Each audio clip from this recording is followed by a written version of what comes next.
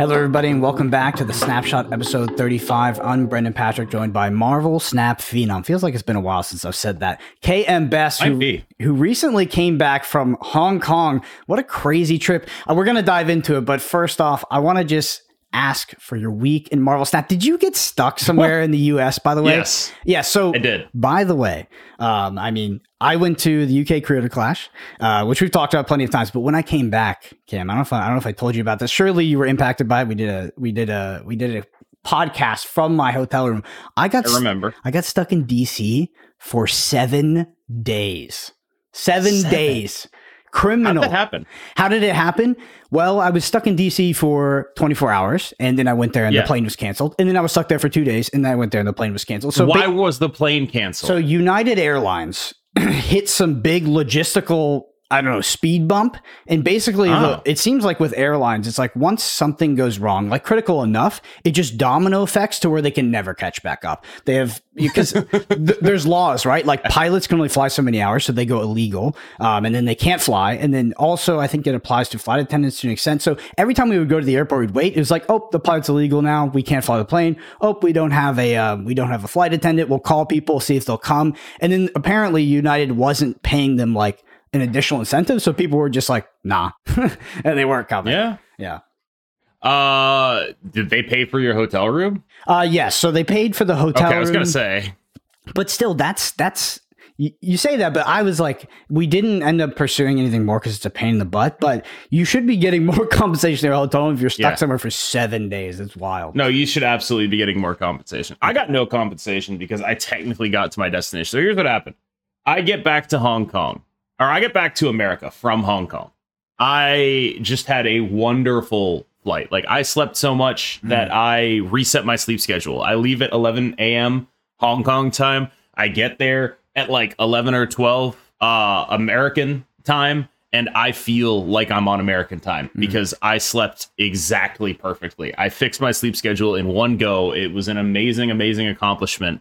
I figure I'll pay to get access to the lounge because my layover is expected to be 12 hours. I walk into the lounge and she's like, oh, can you it's actually so early that it's hard for me to get my boarding pass because it's so early to check in because I'm 12 hours early, right? And so I walk into the lounge and I start talking to the lady at the check-in. She's like, oh, yeah, your flight's like 12 hours from now. Yeah. She's like, okay, well, go talk to the lady behind me, see if you can't get a faster one. And so I go talk to the lady behind me, and we get to see if I can't get a faster one, get out before the storms. Because where I'm trying to get to, there are some storms between me and there. So I start talking to him, and in the course of the conversation, I check my phone, and suddenly I see that my flight has been canceled. So now I have to figure out if there's anywhere I can get to where I have relatives so I can stay somewhere. That becomes the immediate conversation. So I end up staying with relatives for the few days after that. I don't make it home. I make it to like somewhere else before they close down a bunch of airports, right? And I stay with relatives until Friday. My girlfriend makes the trip down to where we are. And so it's a very nice little vacation. We eat very well. The relatives cook just a ton of awesome food. It's nice. It's great. My girlfriend is there.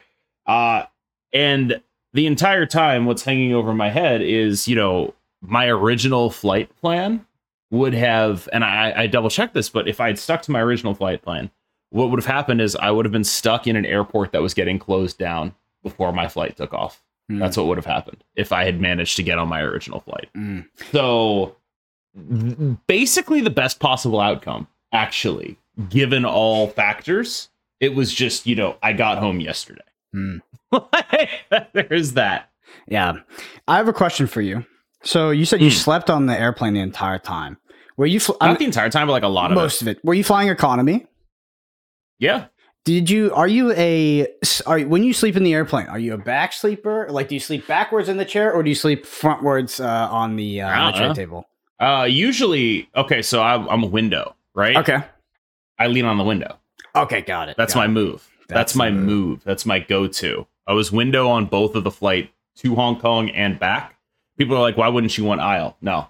You need that headspace so you can lean. It's crucial. I'm an aisle guy because I frequently have to use the restroom. I feel like I hate like having to wake people up on long. Long I just like purposely dehydrate myself. Yeah. Like, damn, I'm impressed that you can sleep on economy like that. I used to be able to, but now like I mean I'm not a super small person by any means, so like I'm definitely bigger than you. I know you're definitely bigger than me. So I'm asking is like I'm trying to figure out the 3D chess of the ergonomics of Cam. Okay, so normally what I do is occupy the whatever armrest I get. Mm-hmm. That one's mine. It's mine. You like I don't care what the rules are. It's mine. I'm taking it. At least half of it, right? Because like the person in the middle, I feel like is supposed to get 2 armrests. Mm-hmm. I feel like the person in the middle is supposed to get 2 armrests, but like maybe they can spare the top. You know what I mean? And then I'll lean over and I'll get off the armrest. That's how it works for me. That's how it works for me. The greatest dance of the armrest is like who? Yeah, I feel like the rule is person in the middle gets the armrest. But as far as sleeping on planes, I'm weirdly good at it. I think. I would highly recommend an eye covering and earplugs. Yeah, I didn't think they'd make the difference that they did. You don't need to go fancy with it, but they made a huge difference. So basically what I did was I watched the entirety of The Last of Us on the in-flight thing over the course of all of my flights. And I read the second book of Wheel of Time. If anyone spoils me, I hate you. And I slept the entire rest of the time for both the flight to and from Hong Kong. All right. Well, break down for me the actual Hong Kong experience. Also, please set the foundation for people who don't know, like what the tournament was, etc. Yeah. It was the ER, Marvel Snappers Assemble. And ER Esports, from what I could gather, is an esports event or an esports organization that is dedicated to like teaching people about esports, like esports education. So it's like, I assume, based on what I saw, that there's some level of like government or municipal support for this, right? I assume that it is like some sort of outreach to kids program on some level, I guess. Mm-hmm. But what I saw when I got there was honestly pretty mind-blowing for me, because we get there and it's legit. Like the stadium is legit. It is inside this 4-story arcade thing with a main stage and all this ridiculous, incredible stuff that I never have seen in my life before. Like it is a legit full-on production thing. Incredible. Like there are dudes making me sound good. I'm getting hair and makeup. It is immense. There's an audience an announcer who like does a walkthrough, which by the way, there was like, this really funny bit that I noticed that I'm not sure anyone else would find particularly funny. But in the announcer's speech, the first thing she mentions when she's like, this game was designed by famed card game designer Ben Brode. His designs incorporate elements of RNG. And it's just like, that made me laugh a ton. But yeah, Brode recorded a video for the event. A bunch of the people from the publishing team, I think, Newverse and ByteDance were there. I got to meet them. They were incredibly kind and nice to me. I ended up ditching a dinner that I didn't know I was invited to until I'd already made other commitments with them. So I had to apologize profusely for that, so I could stream with Jake and Torikun, who were the finalists the finalists of the event. Jake Doan, who is doing content now, so do check him out. And Torikun, who is, I believe, working for Snap.fan, been a friend of mine for a while in the scene. So there's just a ton to recap. For the tournament, though, the interesting thing is decklists were submitted basically the day before Twitch Rivals. So nobody was on Brood. Nobody. So it was all people who were not on Brood. And so that is like a whole thing where like I do sort of wonder about that. There was a player who really impressed me. His name was CQ. I think like he ended up basically losing by a margin of 1 cube to Torikun. And I was so impressed by everything he did because he was in the quarterfinals and he was a retreat now gamer. Lambie and I had to pull him aside to be like, yo, dude, you need to retreat later. This button is all downside. Yeah, like, yo, dude, imagine if you didn't do this. Like he was clearly someone who played a lot of games before. One of the first question I asked him afterwards, like, have you played poker? And he was like, yeah, no, because you could tell the way he played poker. He was incredibly composed under pressure. He was incredibly talented. I would keep an eye out for that guy. I was so impressed with him. And of course, Tori and Jake in the finals. Just great job to Tori. Very, very awesome. I had a ton of fun casting the event. I hope to do more events in the future. I will say, I do think, because I know Lambie and I negotiated our pay together. We were like, yo, this is how much we want. I think I learned a lot of stuff, like don't negotiate your pay when your plane ride is 20 hours and their plane ride is 3 together. Don't do that. Don't take the same amount as that. You should probably ask for more money when your thing is delaying multiple days of your life and theirs isn't. I did learn that lesson. I probably should have done that. I also learned the lesson of like get the itinerary before, because I wanted to actually see if I could spend some time in Hong Kong. I was totally unable to spend any time in Hong Kong. I arrive at 10:30 at night Hong Kong time. Call time is 7:30. So I have a little bit of dinner. I can't even stream that night. I have a little bit of dinner, which was very good. They ask what I want for breakfast, and I say I love noodles, and they make fun of me for that the entire time, because apparently that's like like Hong Kong noodles is like the ramen, and they're just. I'm a typical blundering American, basically, and so I eventually. I get back to my hotel. I get to sleep. I set my alarms. I wake up, get there at 7:30, crush it with all due respect. Absolutely crush it. But that's 12 hours, basically. It's from 7:30 to like 7 at night is about when we finish up. Then I go stream until about 11. Then I go to bed. And then I wake up to get on my flight. And I have to get to the airport by, 8:45. And so the total amount of time I spent in Hong Kong, not in the airport, is like maybe 24 hours. And the total amount of time I spent not working or sleeping there is like maybe none. Yeah, which is a bummer because Hong Kong is a pretty cool city to see. Dude, oh my God, it's so cool. Like, there's so much to do there. Where were you staying? And I got to do absolutely none of it. We were out in Cyberport. Okay. So we didn't get to stay in the city proper, but there's so much stuff. And just like, there's so many things that I did want to do. I thought it was going to be like, okay, because I saw the itinerary. I was like, okay, I got like a couple days here. And then it turns out when I actually got the flights booked, it was like, oh no, those days are all flying. Hey, I was like, oh, cool, 6-day trip. I'll fly out one day, have 4 days there, fly back one day. No, 2 days flying. No. Yeah, I think Hong Kong as well has probably one of the best public transportation systems in the form of their metro. It's like extremely convenient, very, very nice as well. So easy to get around. I think last time I stayed there was in Kowloon. I think that's the area name. It's hard for me to remember. It's been a few years, but yeah, bummer you didn't get to see more of Hong Kong. But I'm happy that the tournament went well. Caster compensation is really interesting. It's good that you guys did collaborate because I know there's definitely some historical examples of people not doing that, and it's hectic. I'm super grateful. But I learned a lot of lessons that I'll need to apply next time. But I feel like that's the kind of lesson that you won't learn until you learn it, Yeah, very happy to see all of these grassroots tournament organizers for Marvel Snap as well. They're definitely sort of carrying the weight.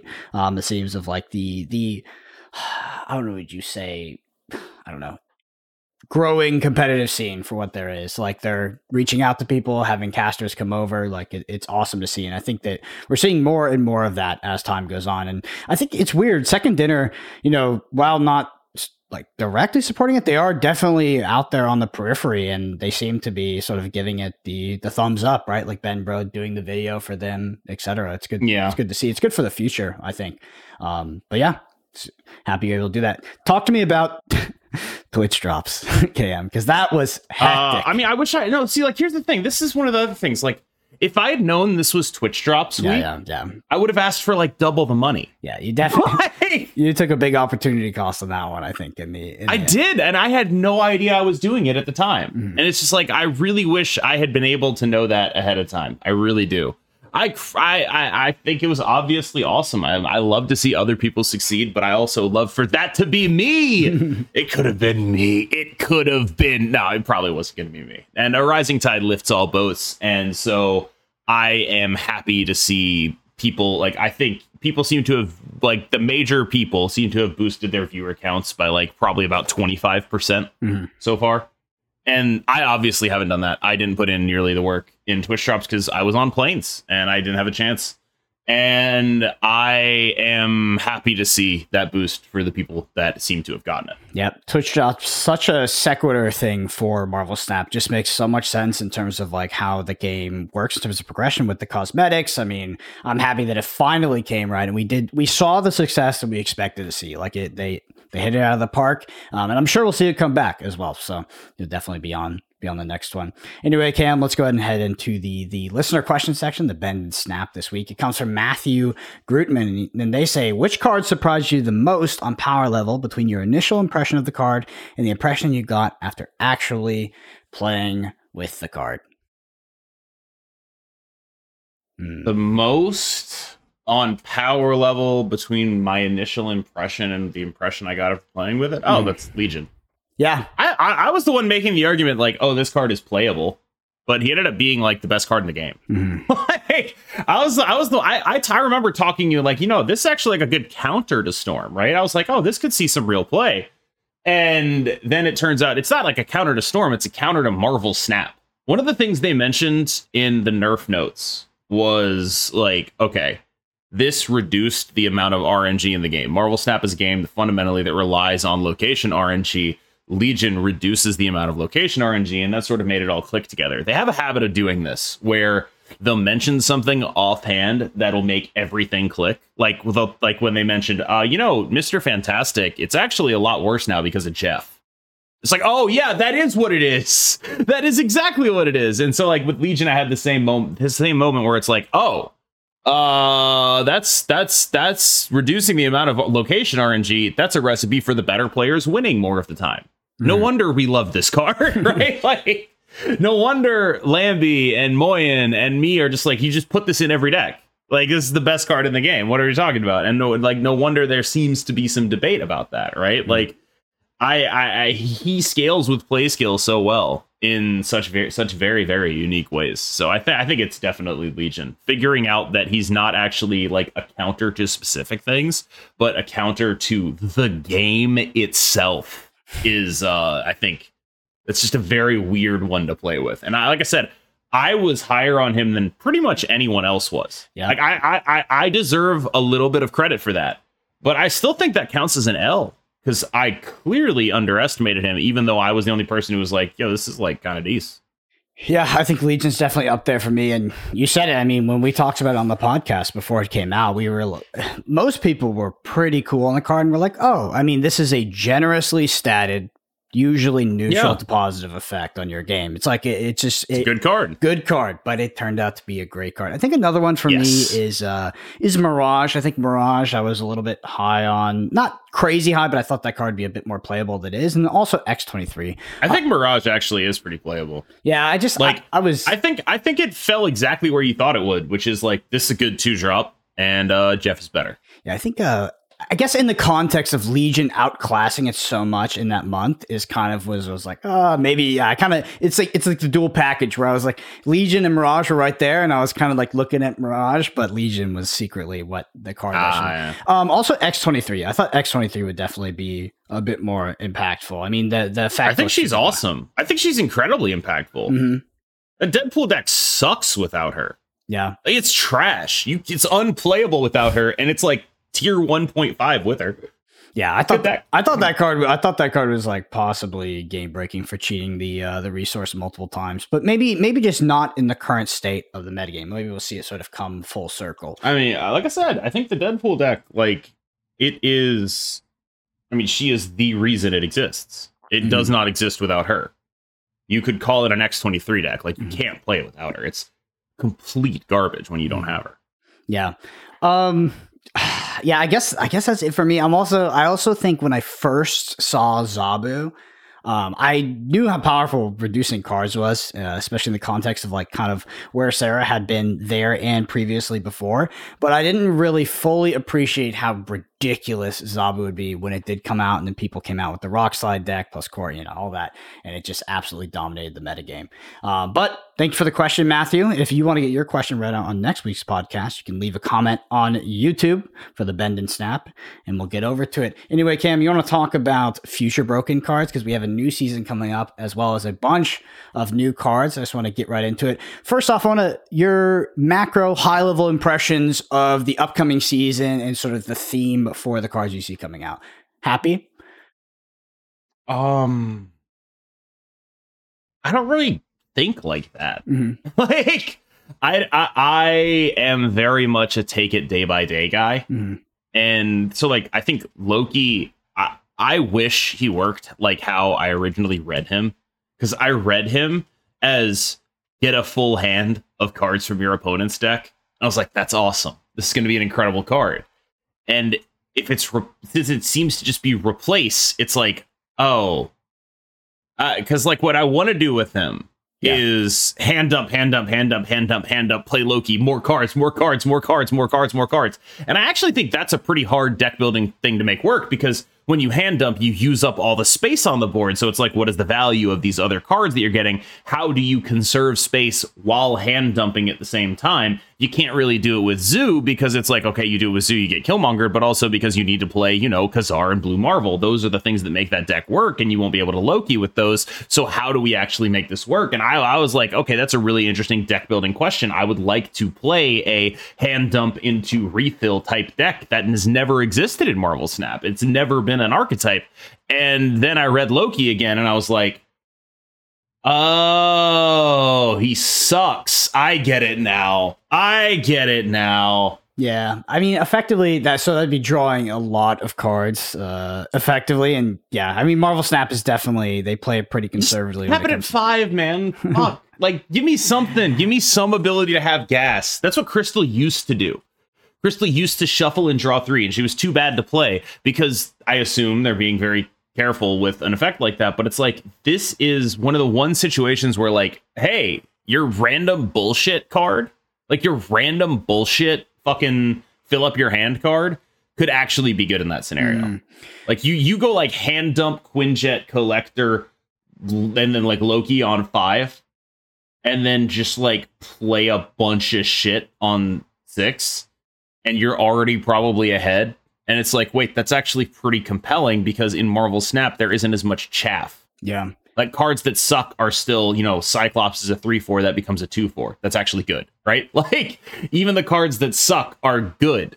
And that, I think, meant that they had to balance this a little bit harsher than they otherwise would. Because if this was Hearthstone, it would just be fill your hand with your opponent's bullshit, Hearthstone Hearthstone is wild with some of those effects now, like Wheel of Fortune, just kind of random generation. Loki, for the people that don't know, it's the upcoming season pass card. It's a 3/5, and it says on review, replace your hand with cards from your opponent's starting deck, give them -1 cost. I mean, one thing that stands out to me about Loki is that it's generously statted, right? 3/5. That's like on par with Polaris, which is a fine sort of mid-range card. Polaris effect sometimes not being the most important part of that card. Decent stats.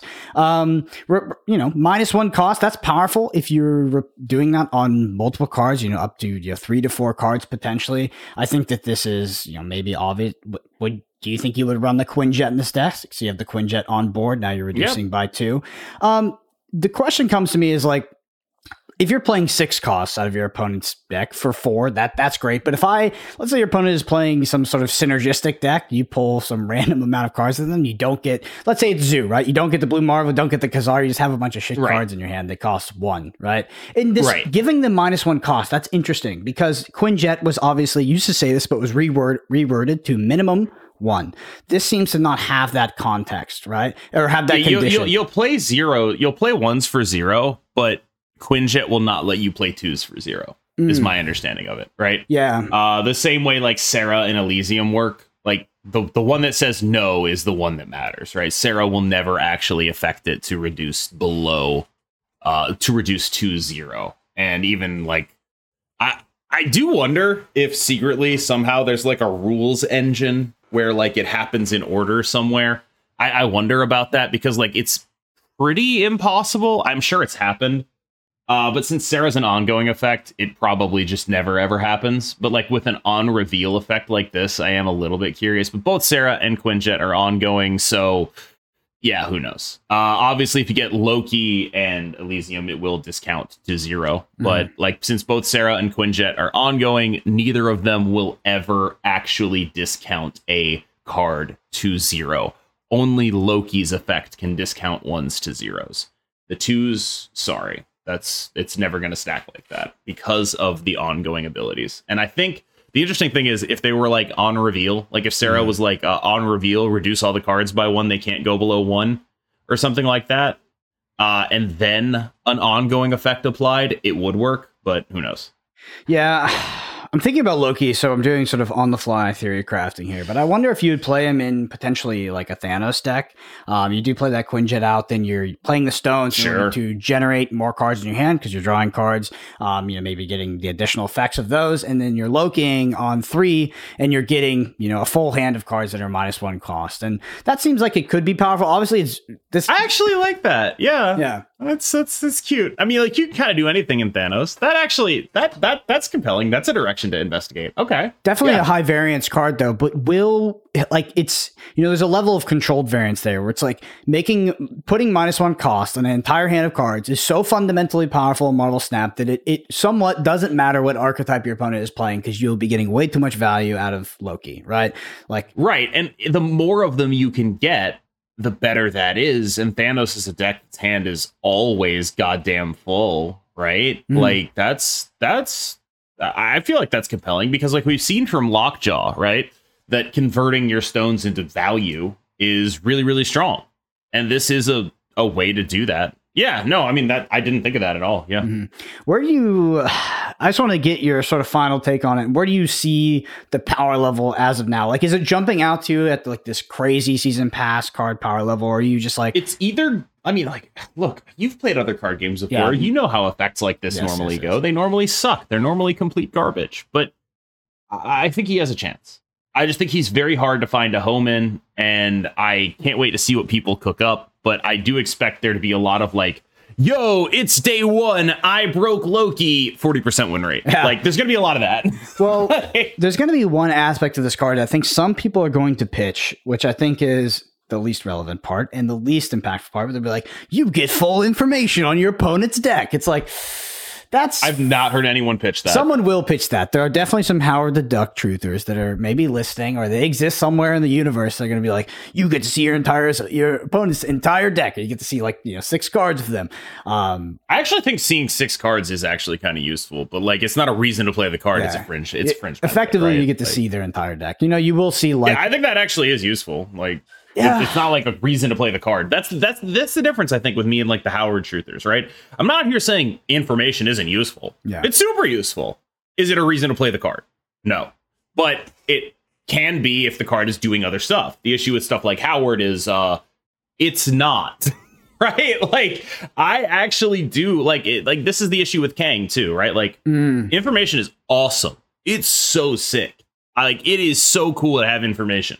But what's not cool is the opportunity cost of giving up an actual card in your deck to do it, right? Yeah. Like that's actually what the conversation is about. And I feel like it's been phrased poorly or maybe purposefully misunderstood by many, that like people who don't like Howard are saying, it's the information is useless. No one's saying the information is useless. They're saying the opportunity cost of not running like Iceman or Kitty Angela is just too high. There was a card, and I'm not fully familiar with the history of like how it was, how little it was played and then how much it was played, but it was definitely one of them. It was banned. It's called Gitaxian Probe. I'm sure you're familiar. Gitaxian Probe is different because it's free. It's free. Yeah, so it's free. And yeah, the information is basically like it draws. It's also different because it draws a card. Yeah, right? It's free and it draws so it's free both in terms of you pay 2 life instead of actually paying any of the resource in Magic, right? But it's also free in terms of replacing itself. Yes. If Howard the Duck drew a card, he'd be fucking broken. Yep. He'd be the best card in Marvel's Snap. It wouldn't even be a question. If he had his ability and also said draw a card, Amazing. Best card ever.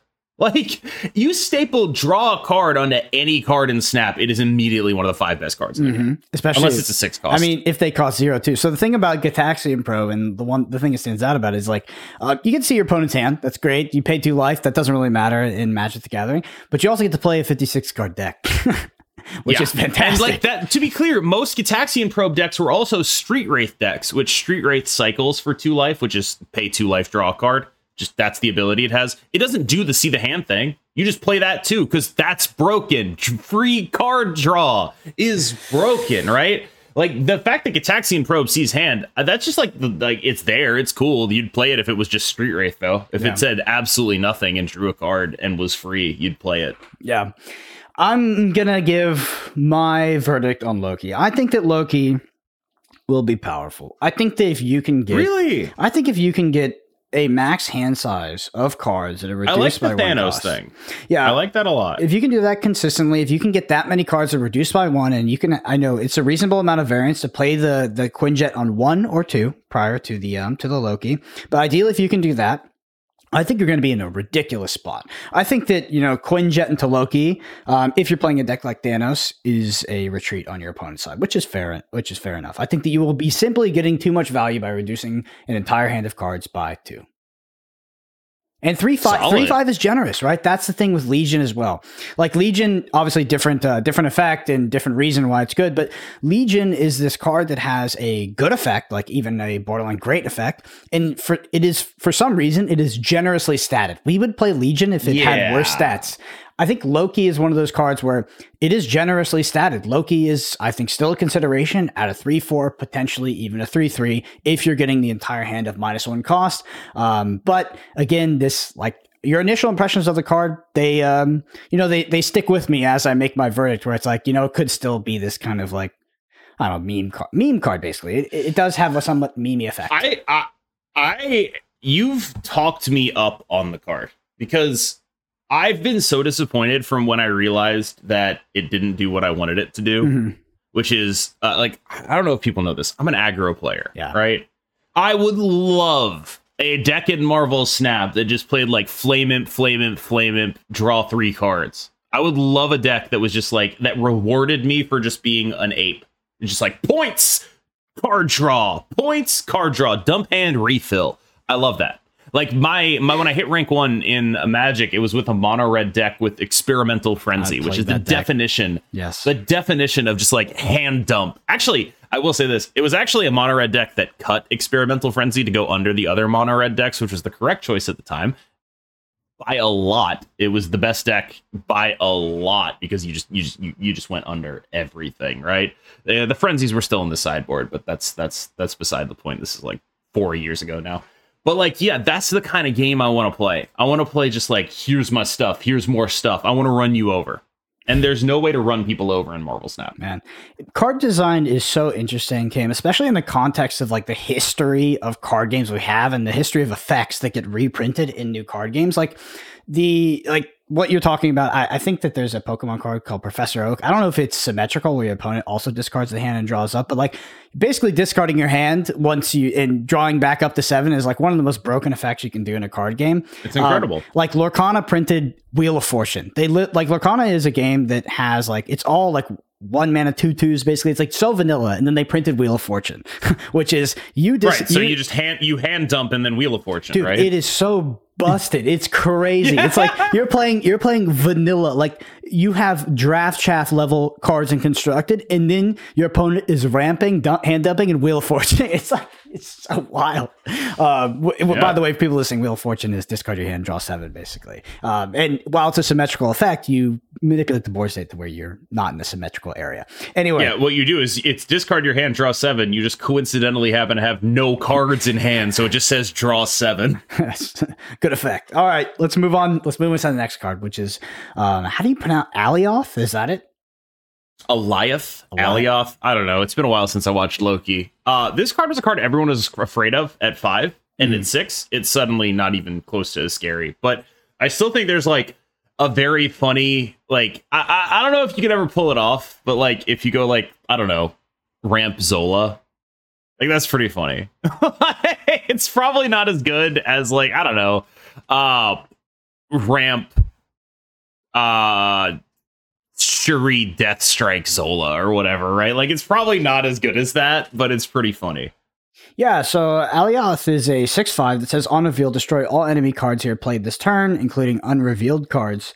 I mean, like you're talking about, so when you talk about the Zola, you're doing this on 2 lanes, but if you have a lane that's won, whether you've Professor X'd it or something like that, or maybe you've had some other effect, or you have so many points on there, I mean, this can effectively win that other lane, right? Like, there's not a lot of ways to beat this unless you beat it before turn 6. Kind of like a leader. That's another card I was thinking about in Thanos. Okay. Like, that's the premier Professor X deck, right? Yeah, Premier Professor X deck also has Time Stone, right? So you can Professor X on turn 4. Right. You could potentially Alioth on turn 5. So, like, you scam out the Professor X, right? You play like a Devil Dinosaur. You're probably winning 2 lanes. You play Alioth. Their like counterplay to the Devil Dinosaur dies before it's revealed, and that seems awesome. like you just get this as it's like a combination. Like it's like a Cosmo if you're ahead, right? They're always going to try to blow up your dino when you do that, or go taller than your dino. And it's literally just like the play pattern of just going, okay, scam a Profex, dino, Alioth. That seems insane to me, right? Does that not seem insane to you? It seems really strong. It does seem insane to me. Is Alioth just a better leader at this point? I mean, that's that. I don't even think they're really similar. Interesting, because I see Alioth, because like what Alioth's main ability, I think, is that it kills before shit comes up. Mm-hmm. That's the main thing that I like about it. Leader, on the other hand, its main ability is it can go cross lane. Okay. So like leadering Doctor Dooms, obviously, very, very, very, very good. Leader, I like that's the thing that Leader does well. Mm-hmm. Alioth, though, the way it punishes people who are behind is extremely powerful. Mm-hmm. Like, that specific Thanos play pattern is actually straight up terrifying, in my opinion, because it's just like, oh, well, I'm dead. I'm losing this lane, therefore I am dead. There is no counterplay because of the way priority works. There is absolutely zero counterplay to me to this happening. None. And that is, I think, the place I would play Alioth. Yeah, I think that this is like a pretty nice slot into the Thanos scam list. Like it really seems like whatever deck turbos out. Like if you're a Storm deck, right? You go like Storm Jessica Jones. You go like Storm Juggernaut. Whatever Storm bullshit you're doing, and then you get ahead in one other lane. That's it. That's your win con. You win, yeah.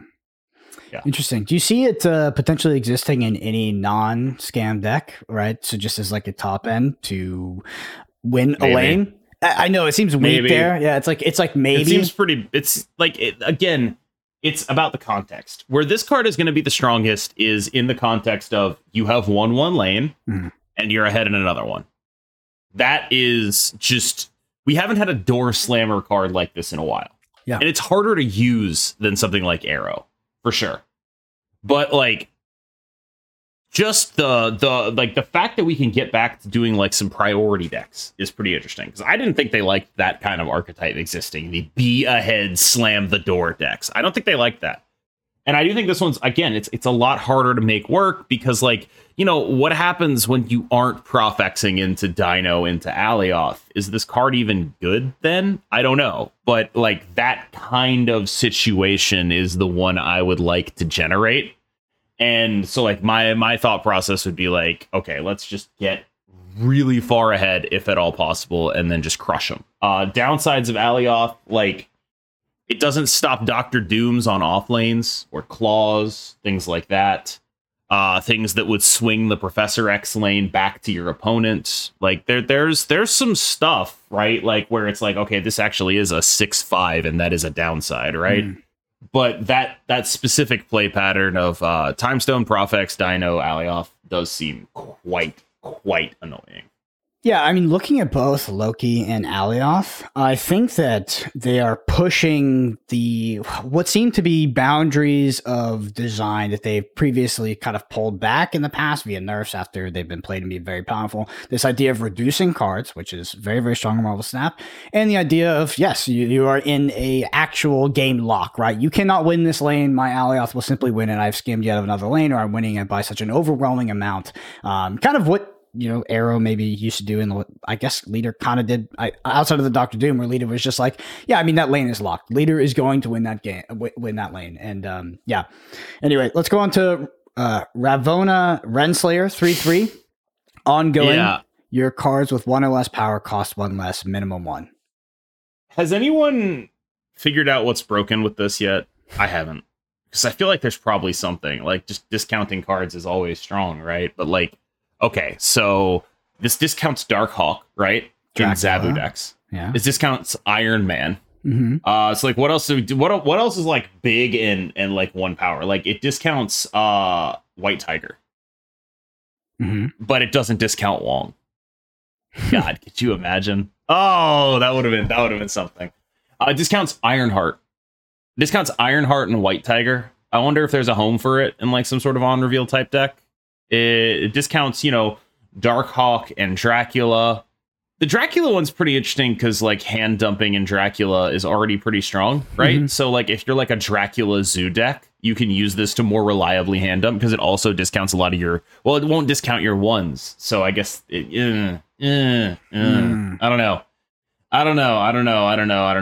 And it's never been riskier to be a Dracula player with the Lady Deathstrike buff too. That's a brutal fucking beating when that happens. So the thing about Ravonna is when I'm trying to evaluate this card, it's asking me to mentally sort of open my catalog of cards that I don't really play, right? Which is, yeah. So I'm like, what cards is this good with? Those cards just don't really exist in like the top decks that I'm playing with all the time. So is Ravonna's effect powerful? I mean, it's maybe, right? But at a 3/3 body, might not be. Yeah, right? I will say I think it might not be. But okay, here's the list of cards she will buff. So I think there are some in here that I didn't think about. Here's an interesting one. Cerebro and Mystique. That's something, okay. I think. C3. Both of the goblins will be discounted. Like turn 4 Hobgoblin is actually kind of interesting to me as well. And I think, you discount Angela, right? You discount Taskmaster, but here are 2 that are really scary. Null and Arnim Zola. Interesting. But I don't know if Null, because Null gets the power in hand now, right? So I don't think he'll work. But Zola, that's pretty interesting, I feel like. Another card that gets discounted, Patriot gets discounted. Bishop, Black Widow, they get discounted. Wolfsbane gets discounted. And White Tiger that we already mentioned. And of course, Forge is already played, but I don't think that's a reason to play it. You got to look for like something big, right? But okay, Jubilee gets discounted. Actually, here's something. Both Jubilee and Dracula get discounted by both this and Zabu. And we've had Jubilee Dracula Zabu decks before. Yes. Where there's just like a big guy in there. Mm-hmm. We've had Jubilee Dracula, like the Lockjaw deck is a Jubilee Dracula deck. I don't know if that'll matter, but there are some packages that seem to go together that will benefit from this. It's possible I'm underrating it, actually. Yeah, and we have had we've had decks that run double discount cards and then like Moongrill a hand and hand dump like the most ridiculous thing possible. Yeah, I don't think you can Moongirl your hand and go like, Dracula or whatever. I don't think that really plays. Taskmaster gets discounted, right? Like some sort of Taskmaster Zola thing seems compelling to me here. The fact that Null gets power in hand is actually like a huge scam. Because if this thing discounted Null, you'd be like, oh, this turns on Null into Zola.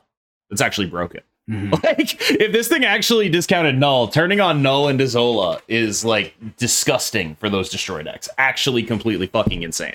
But based on the way Null works and literally no other cards of its type work, I don't think it's gonna work. But like that is the interaction that really sticks out to me. Is like you go Renslayer, blow some more stuff up, Null 5, Zola 6 with like a Deadpool. That's fucked up, right? That's really fucked up. Yeah, I think overall Ravona it's tough because we have 2 cards coming out in the season where we are reducing costs, which are those you should always keep an eye on those. But Ravona is the one that is sort of the least provocative for me. I'll say. But I keep an eye on like Ravona, Sarah, Patriot, Mystique. Keep an eye on that. Everything's I'm free. really sad that I found the Null thing and then it immediately fell apart. Yeah, why does it work like that? It didn't used to work like that, right? Null didn't count in hand. Yeah, maybe a little premonition out of the developers. I'm actually tilted now. Like I feel like that was just absolutely breakable with a card that everyone has been overlooking, and Null now no longer works like that. All right, the last card, Mobius. It's 2/3, says ongoing. Your cost can't be increased. Your opponent's cost can't be reduced. Your thoughts? I think a lot of people are misunderstanding how this card works, first of all. Yeah. So people are like, oh, this brings back Death Wave. No, it doesn't. No, it absolutely does not. Death is going to cost 4 unless she costs less than 4 before the wave. It's not like it's going to be like, oh, we'll set it to 4 and get the discount again. That's not going to be how it works, right? Same with She-Hulk.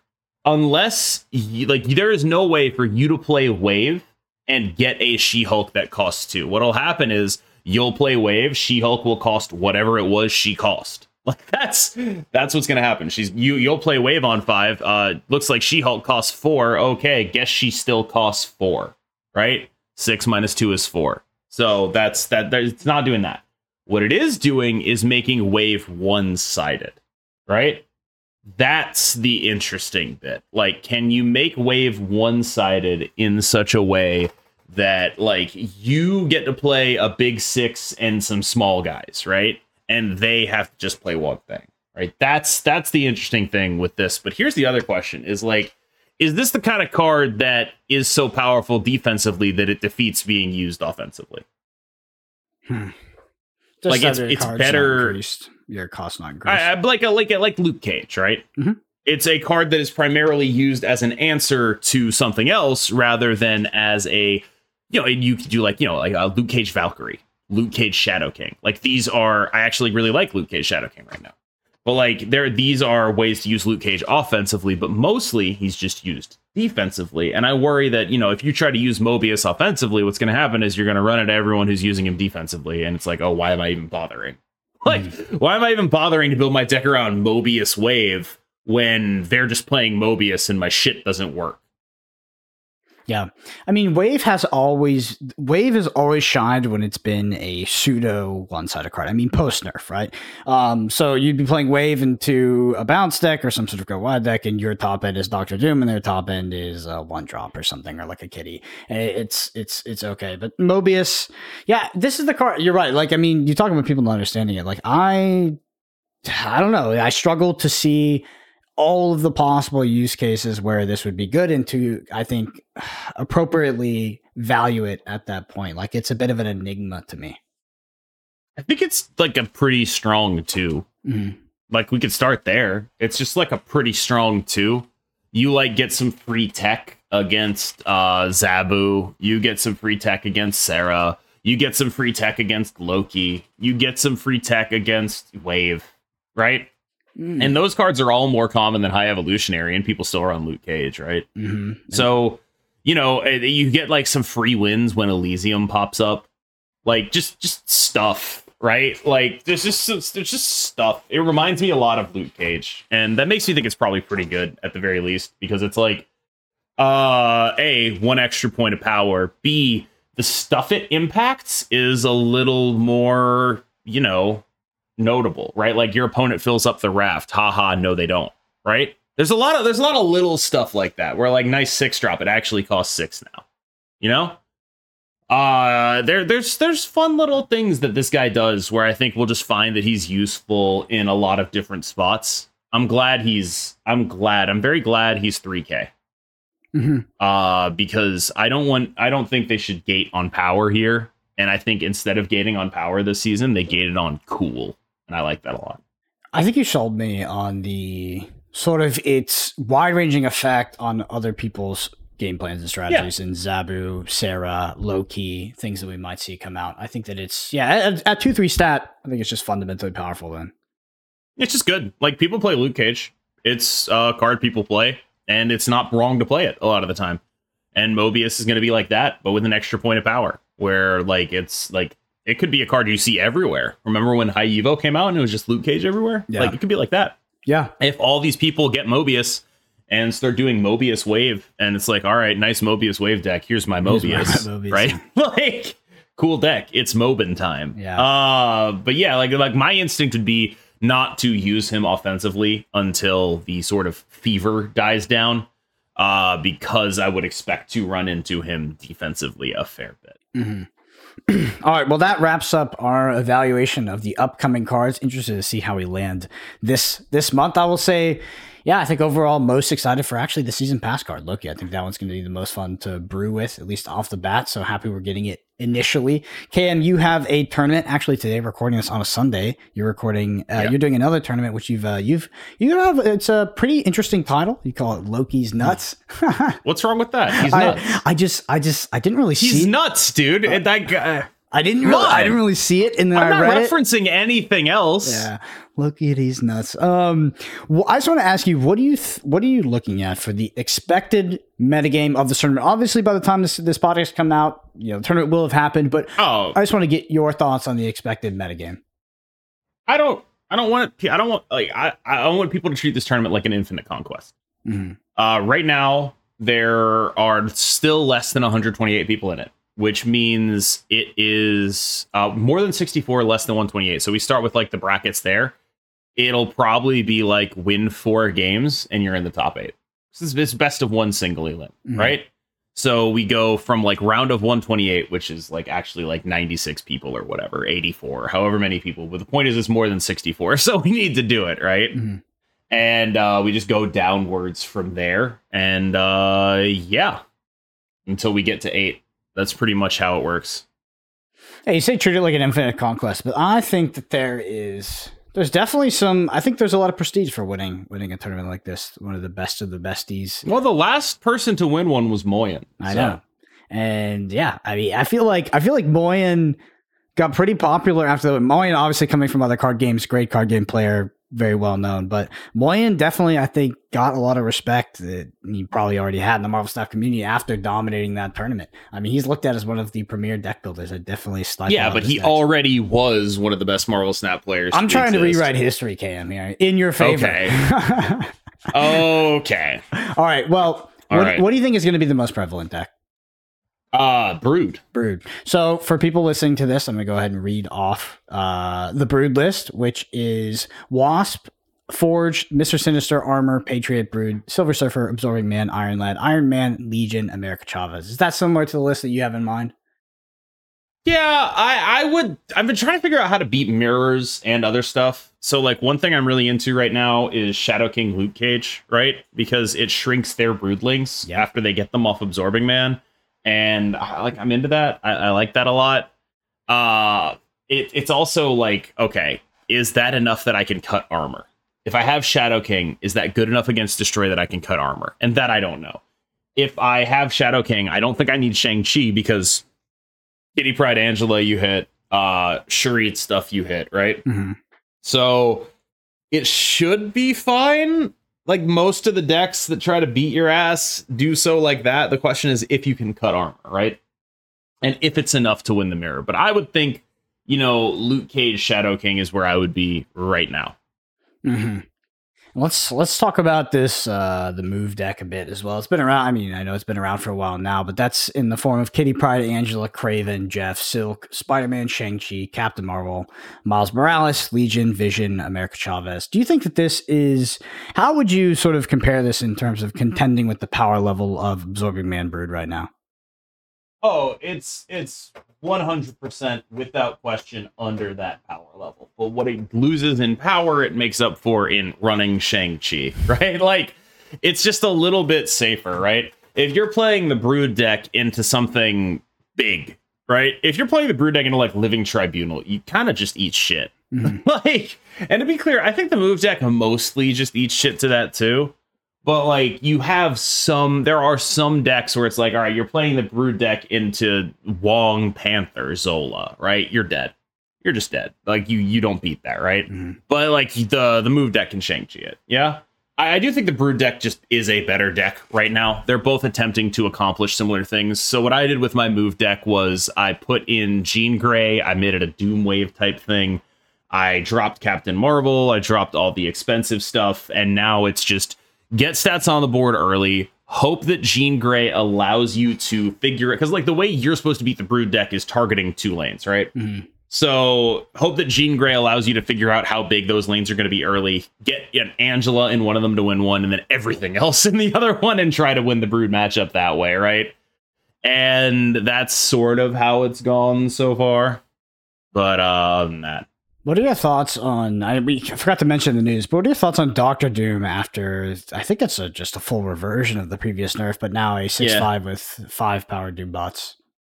I mean, he's the best 6-drop generically for stats, and that means he's going to be played a lot, because not only is he the best 6-drop generically for stats without a minimum restriction on him, he's also the only one, or the best one, at affecting multiple lanes at the same time, which is a fundamentally powerful thing. There's a reason the 6-drops that are being played in his absence was Magneto. It is the only other 6-drop that does that kind of thing.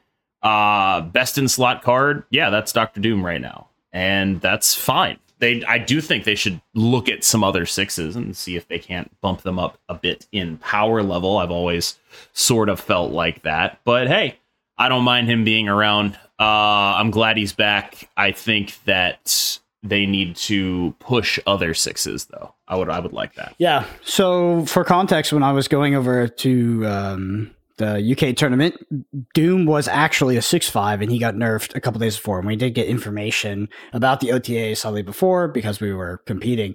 And I will tell you that when we were testing for that tournament, Dr. Doom at a 6/5 with 5 powered Doom bots it was absolutely meta warping in terms of how it affected the board. It was overwhelming the best 6-drop, and what deck you would put your Doctor Doom in was actually kind of a question, right? It's like, how do I'm in a 2-deck format, and one of the key questions I ask myself is which deck is the Doctor Doom deck, and then the other deck I have to build without Doctor Doom, right? Which is likely Bounce. But yeah, I mean, in terms of affecting the board state the way Doom does, like a lot of other 6-drops just don't compete, and I'll run stacks for 6 for 15. It's just like, it just is kind of the best. So Doctor Doom is sort of back with that. I think that when we nerfed Doctor Doom, it was interesting because you saw more play in other 6-drops like Magneto, but the effect I think was healthy for the game. It's healthy to have like a set of 6-drops, right? Most 6-drops are affecting a single lane in a drastic way, whether it's Magneto at 6/12, moving things in. But Doctor Doom adds another layer onto that by threatening the multi-lane pressure, which adds a better dynamic for the players to engage with, because you're asking more questions when you're seeing like, okay, what is my opponent going to drop? They're going to drop a Chavez, or they're going to Doctor Doom me. It leads to a better endgame paradigm, in my opinion. Yep, agree. Big fan of the doc. Okay, sweet. Well, that wraps it up for this week. So before I go into the outro, KM, anything else you want to mention about the upcoming season pass or stuff that you have going on in your own sort of life or projects? No, I hope people stayed with us long enough while I diatribed about my travel woes. I guess that's part of being a podcaster, right? When you've done it for long enough, and I feel like we're still a very young podcast, but like it's more than half a year at this point. You gradually come to accept that, oh, wait, there actually are people who will listen to me complain about airlines. That's messed up. You shouldn't do that. Go do something else with your time. It is like watching me on twitch.tv/KMBestMS. Yeah, it's a deep philosophical question whether you are a forward tray table sleeper or a back sort of chair sleeper in the airplane. People, I wish I could be a tray table sleeper. I can't get there. Yeah, I mean, same here. I don't know if the planes got smaller or I got bigger, but I simply cannot fit. And especially if the person in front of me leans back their chair, I will actually crush my brain. So got to avoid that. Anyway, if you're listening to this podcast, like Cam said, it's been almost a year at this point. You've been listening. You haven't left a review. Honestly, what are you doing? Come on. You can help us out. It's the number one thing you can do to push this podcast. Leave us a review on Spotify and Apple Podcasts. And of course, if you can't do that, Or if you just want to be an all-around all-star, you can also go to YouTube. And there is a video version of this at youtube.com/the_snapshot. You can like, you can subscribe, you can comment, and all of that helps us more and more. Anyway, Twitter, @BrendanEPG, @KMBestMS. KM is streaming on Twitch. Definitely check out the VOD for the tournament. If you weren't able to see it, we'll be breaking it down next week. And yeah, thank you all so much for listening. Actually, next week we might have a very special guest. Oh, yes. So we will not be breaking that down. Yeah, I totally forgot to spoil that. Yeah, definitely. We might. We shouldn't spoil it because, like, I mean, it's confirmed but not confirmed. You know what I mean? But we might have a very special and I would say the most interesting guest that we've ever had on. I would definitely agree with that statement. I think that is accurate. So stay tuned, everybody. Thank you all so much for listening. We will see you next week.